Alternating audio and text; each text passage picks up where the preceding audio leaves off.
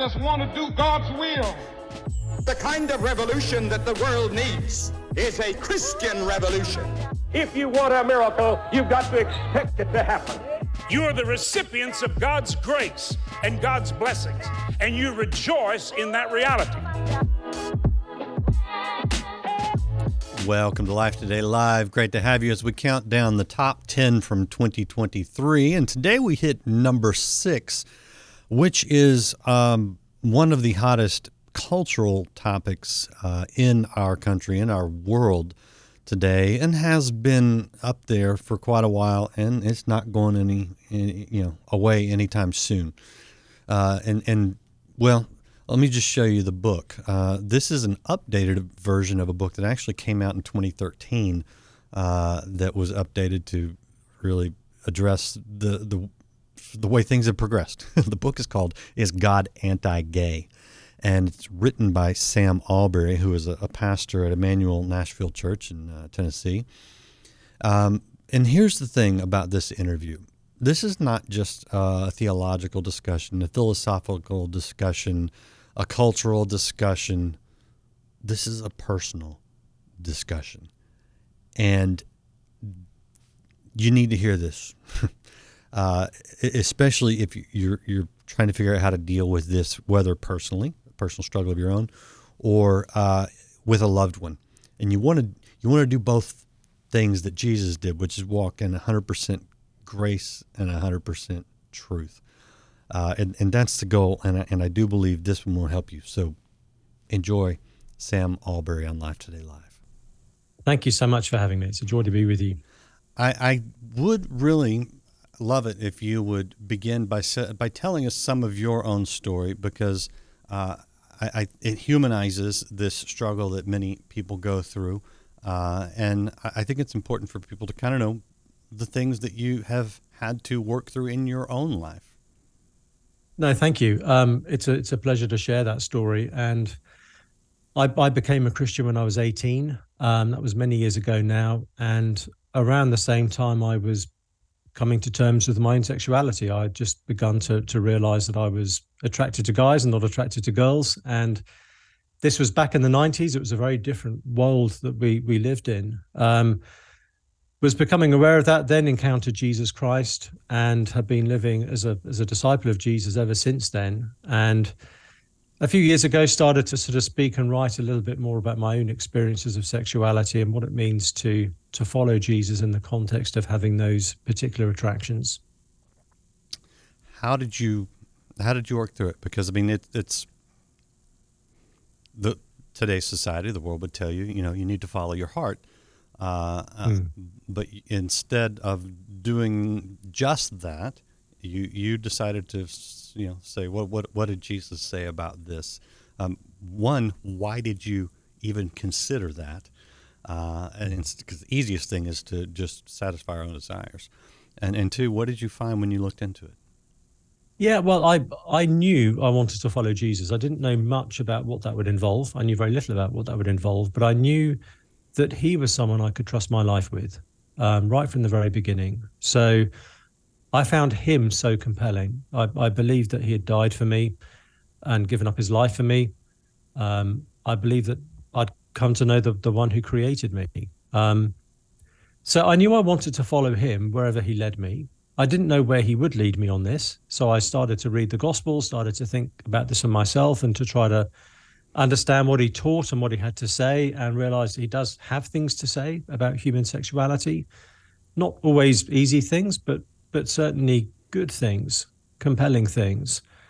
So began to sort of piece together, I guess, what many Christians have said over the years, that Jesus teaches marriages between a man and a woman, and that's the only context for sexual intimacy. It wasn't the message I wanted to hear from him, but I was already persuaded by who he was that he was worth following, even if that was his message.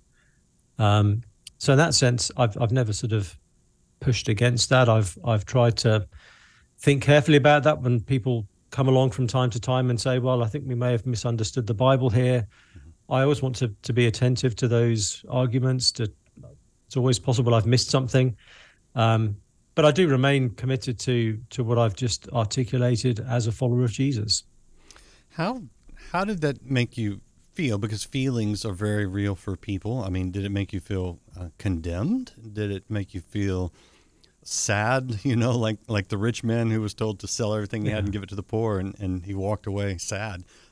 What were you experiencing, and what have you experienced as these two things have sort of come up against each other?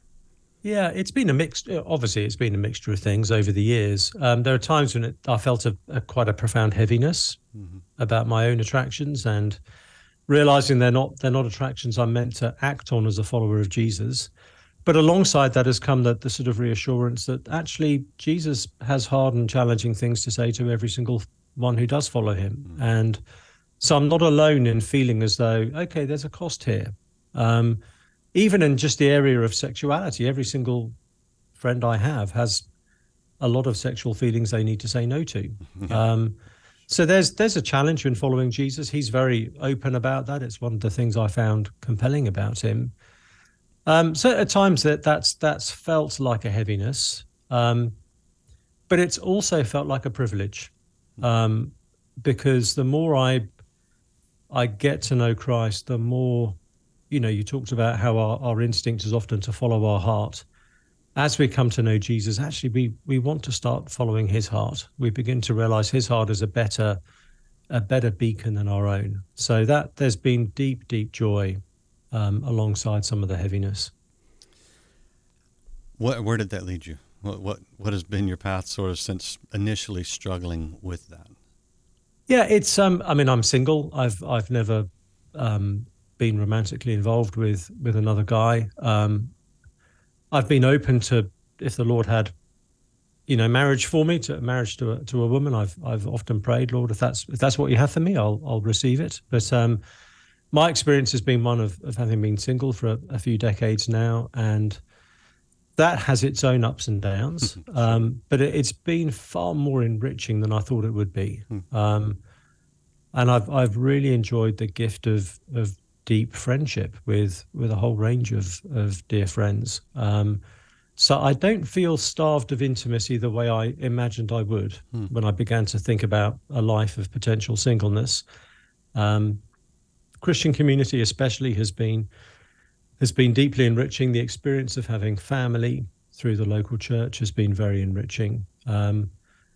So there's been ups and downs, but as I see with my close friends who are married, they have their own ups and downs too. Yes, we do, my friend.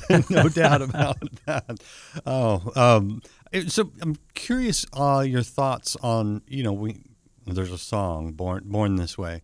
What are your thoughts? I mean, is this a condition of, the world of sin? We're all born into sin, the Bible would teach, or did God create you in a way that he knew you would have to lay down? And I mean, in a sense, we all are. I'm just curious, because a lot of people say, God made me this way, which is a theological statement, even if, it's a belief about God. You're saying, I was made this way. What are your thoughts on that?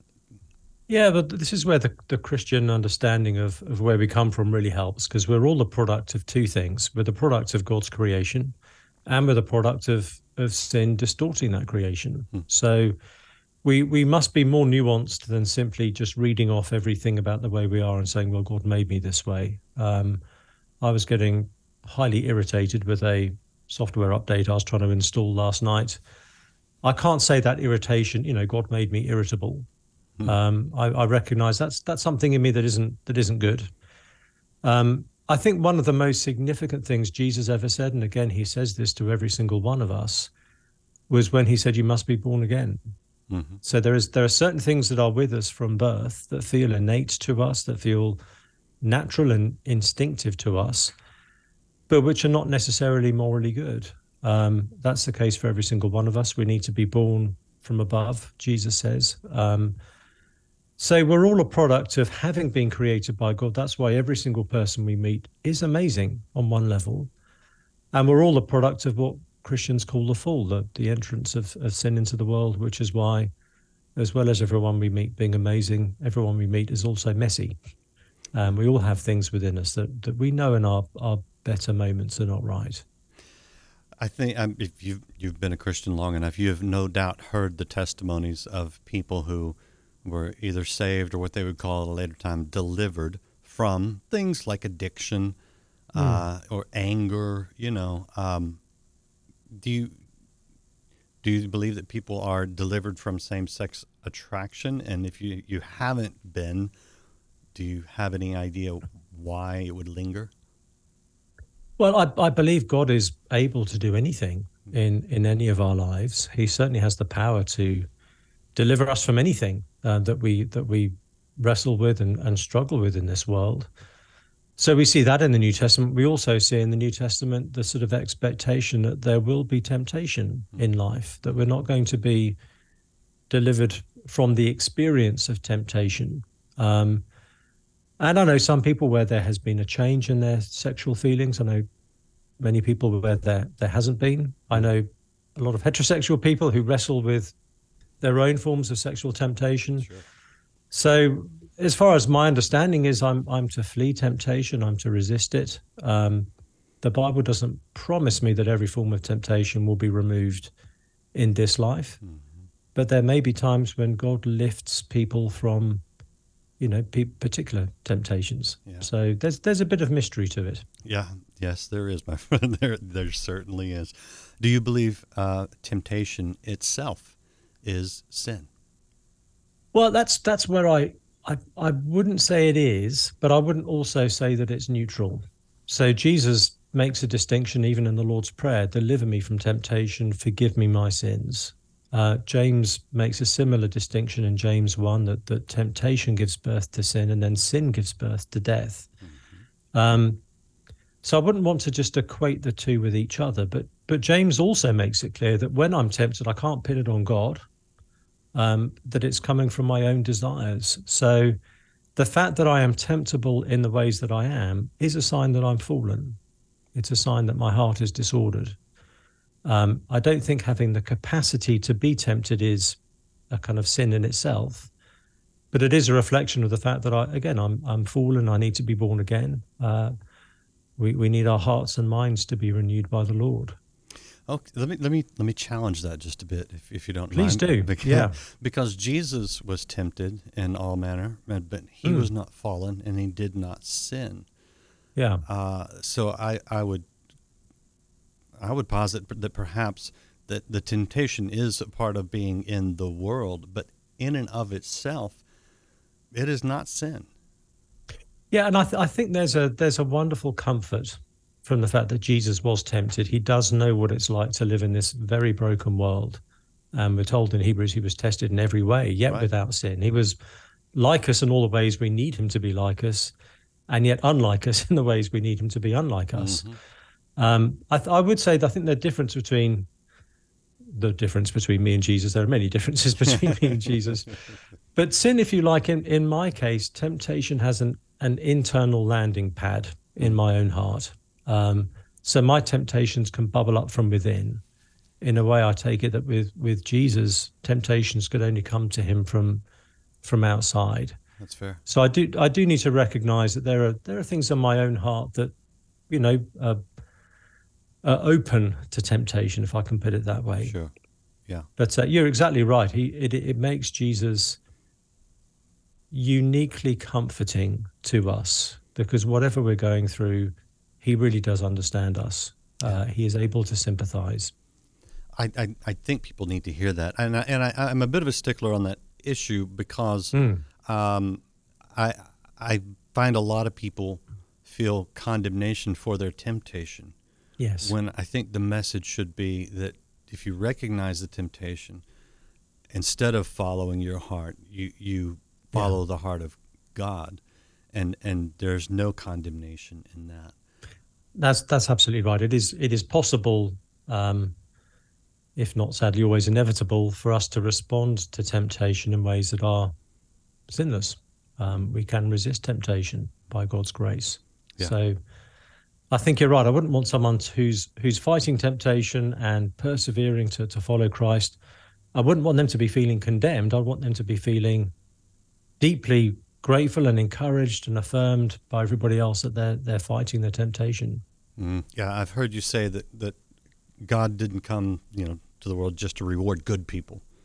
Yes. But he came to save bad people. And I think that's the message we really need to hold tightly to in the church. And so that we're not, we don't become the Pharisees who just pray, I'm glad I'm not like that sinner. Yeah, because absolutely. we're all fallen, but we're all redeemable in Christ. Yes, absolutely. That's so important. This is the book, Is God Anti-Gay by Sam Allberry. You can get it wherever you get books. It's not too long, but it is very thorough and it is very scriptural. And let's answer that question right now, Sam. Does God, I can't use that phrase anymore, but the old signs from the 90s, right?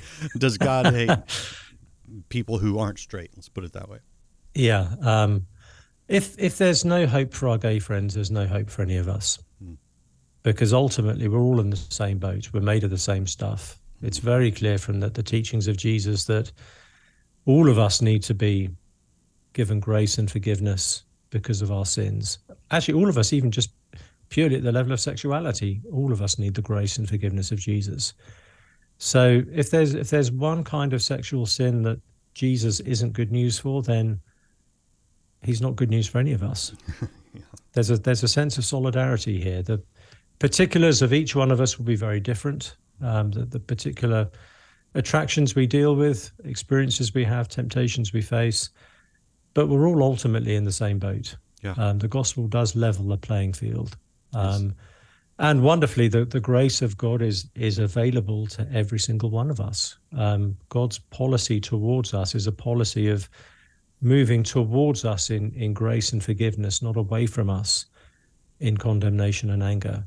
And perhaps he should be against us, but he wonderfully in Christ is for us. Yeah. And that's been my experience. It came as a surprise when I first encountered the message of Jesus. It feels still surprising every morning when I wake up and think, actually, I'm waking up under the grace of God, not under the wrath of God. Yeah. And it's not because I'm waking up righteously, I can tell you that. It's because I'm because of what God is like, not because of what I'm like. Yeah. Oh, people need to hear that. We all need to know that. One question that does come up, and so I want to address it, is the Old Testament versus the New Testament. The law of the Old Testament, which said to stone homosexuals, as well as rebellious children and several other things. We don't live under that law in Christ, and sometimes we conflate the legalism of the law and Judaism with Christianity. Yet the New Testament is not unclear when it comes to the broad term of sexual immorality, as well as some other specific ones. For someone who has maybe even heard, I know you've heard in the original language, it really only meant, temple prostitution or something like that. What does the New Testament, what does Jesus say about homosexuality? Yeah, Jesus, interestingly, doesn't mention it as a category in itself explicitly. It wasn't something that was contested in first century Judaism in a way that other things were that he did need to speak into. But what he says about human sexuality in general still helps make it very clear for us, because Jesus again says that sex outside of marriage is sinful, and that marriage is between a man and a woman, and that the only godly alternative to marriage is to be single. So there are other parts of the New Testament that explicitly mention and prohibit same-sex kind of sexuality. Even if those passages didn't exist, we would still know enough from the teaching of Jesus to know that that's outside of God's design for us, outside of his best for us. But where the New Testament does speak to it, it always speaks to it in the context of it being something that is prohibited.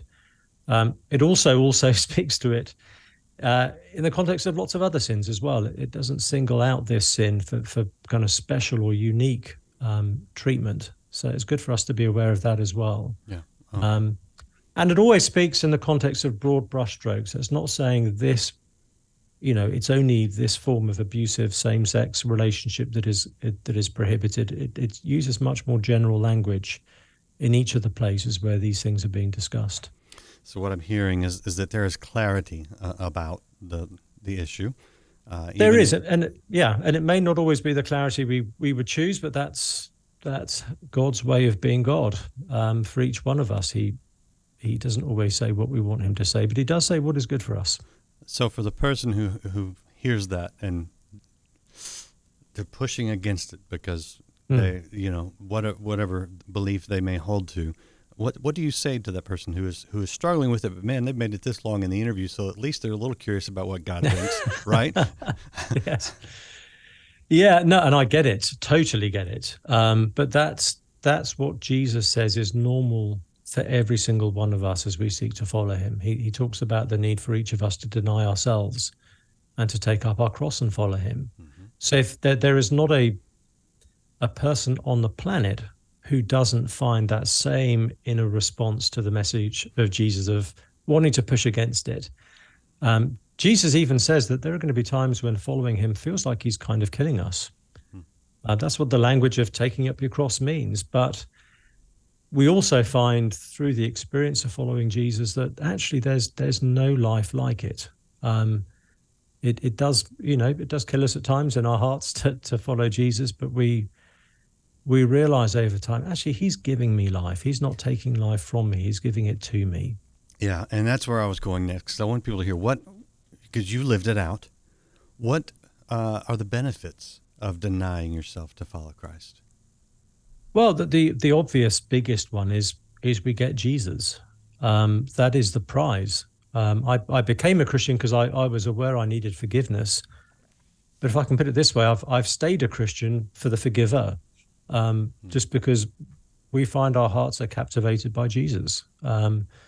The Bible says He is the image of the invisible God. We're seeing all of what God is really like in the person of Jesus Christ.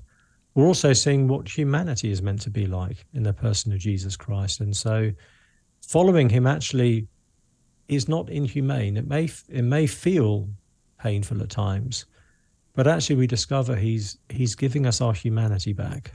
And to have peace with Him, He doesn't give us the life we would have chosen. He gives us a life we never would have come up with, but which we can then begin to discover is actually the best life we could have had with Him.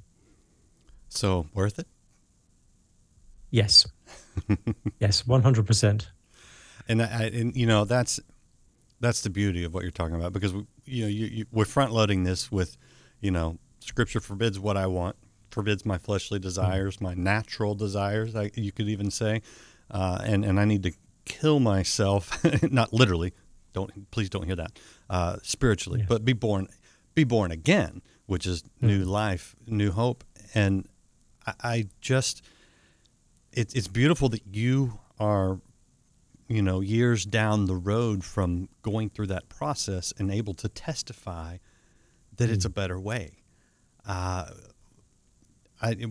is your message? Because I know people, I'm sure, since you've written all these books, that you get people who are not just wanting to argue. The argumentative people don't want to listen usually, but some people that are genuinely curious because they're struggling in this area.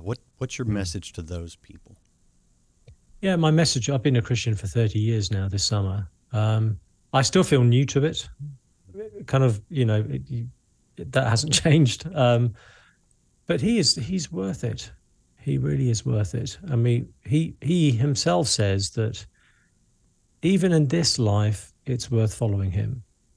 Even with the various costs that come with following Him, He's always worth it. He always gives far more to us than He demands from us. And as we were talking about earlier, he's a sympathetic Savior. He's near to us. He cares for us. He feels for us. And He loves to give us grace and help. There's always more grace in Jesus than there is need in me. And so I can plant both my feet on Christ and know that He will deliver. And there are many wonderful things in this world, but none of them are going to be enough to carry the full weight of my whole life. But Jesus can. I have one last question for you, and it's for the Christians, those of us who maybe don't know how to even speak on this topic. Before I ask you that question, I want to point out your website, samallberry.com. It looks just like that. So you can go, you can read more about him, you can get his books, hear some things, some other messages, some good encouragement, and really addressing this thing from a solid scriptural viewpoint, but also a message of hope and redemption, which is what everyone needs to hear out of this. My last question for you, though, Sam, is to those Christians who either don't know how to talk on this topic, to talk to their loved one, their friend who is gay, or any of the other letters of the alphabet all the way down to the plus, maybe have done it wrong in the past. What do you think they need to hear so that they can better express God's heart to everyone? Yeah. None of us will have done this perfectly because we're imperfect people. God wonderfully uses imperfect people, so we must always trust in that. I think the rule of thumb that has most helped me is don't say to someone what you can't say to everyone. No one wants to feel singled out and got at. So if we're talking to someone who's close to us who would identify as gay or something like that, don't be sort of you versus me kind of language, but all of us together, we're all made of the same flesh. And showing, the old adage, it's one beggar showing another beggar where to find bread. God is being kind to me. If God can be kind to me, he can be kind to anyone. Beautifully scriptural answer there, and something it requires humility on the part of Christians, which we're not always good at. But man, Sam, I appreciate you. I appreciate the spirit in which you come and the message that you bring, and most of all, your love for Christ. It's reflected. I can see it. Thank you, sir. Well, it's a privilege to spend this time with you. So very good. And I think you can see why this was one of the top 10 viewed interviews from the last year. This sets a lot of things, I think, in a proper perspective where we can speak the truth in love. That's what the Bible says. And with the Holy Spirit, you got to have the Holy Spirit, because in the flesh, I don't think we're going to be able to do it. But with the Holy Spirit, it's absolutely possible. And I think you're better equipped after watching this interview than before you'd seen it. So it's been an honor and a privilege to have you here. I want to show you one thing real quick because Sam Allberry did publish another book later in the year through the Gospel Coalition called You're Not Crazy, along with Ray Ortlund, another pastor there at Emmanuel, Nashville, with him, and Gospel Sanity for Weary Churches. And this one's largely targeting leaders in churches, not just pastors, but leaders. But a good read. Just want to let you know about it, all that he's doing. Appreciate you guys being here. And come back next week. We got a great Christmas program on Monday, number 5. So I'm excited. Counting down the best. Great to have you be a part of it. I'll see you next time here on Life Today Live. But enjoy it. Squeeze all the fun you can out of it. This is your hour. Because it's soon going to end. And truth will be on the throne for a change. Sunday is coming.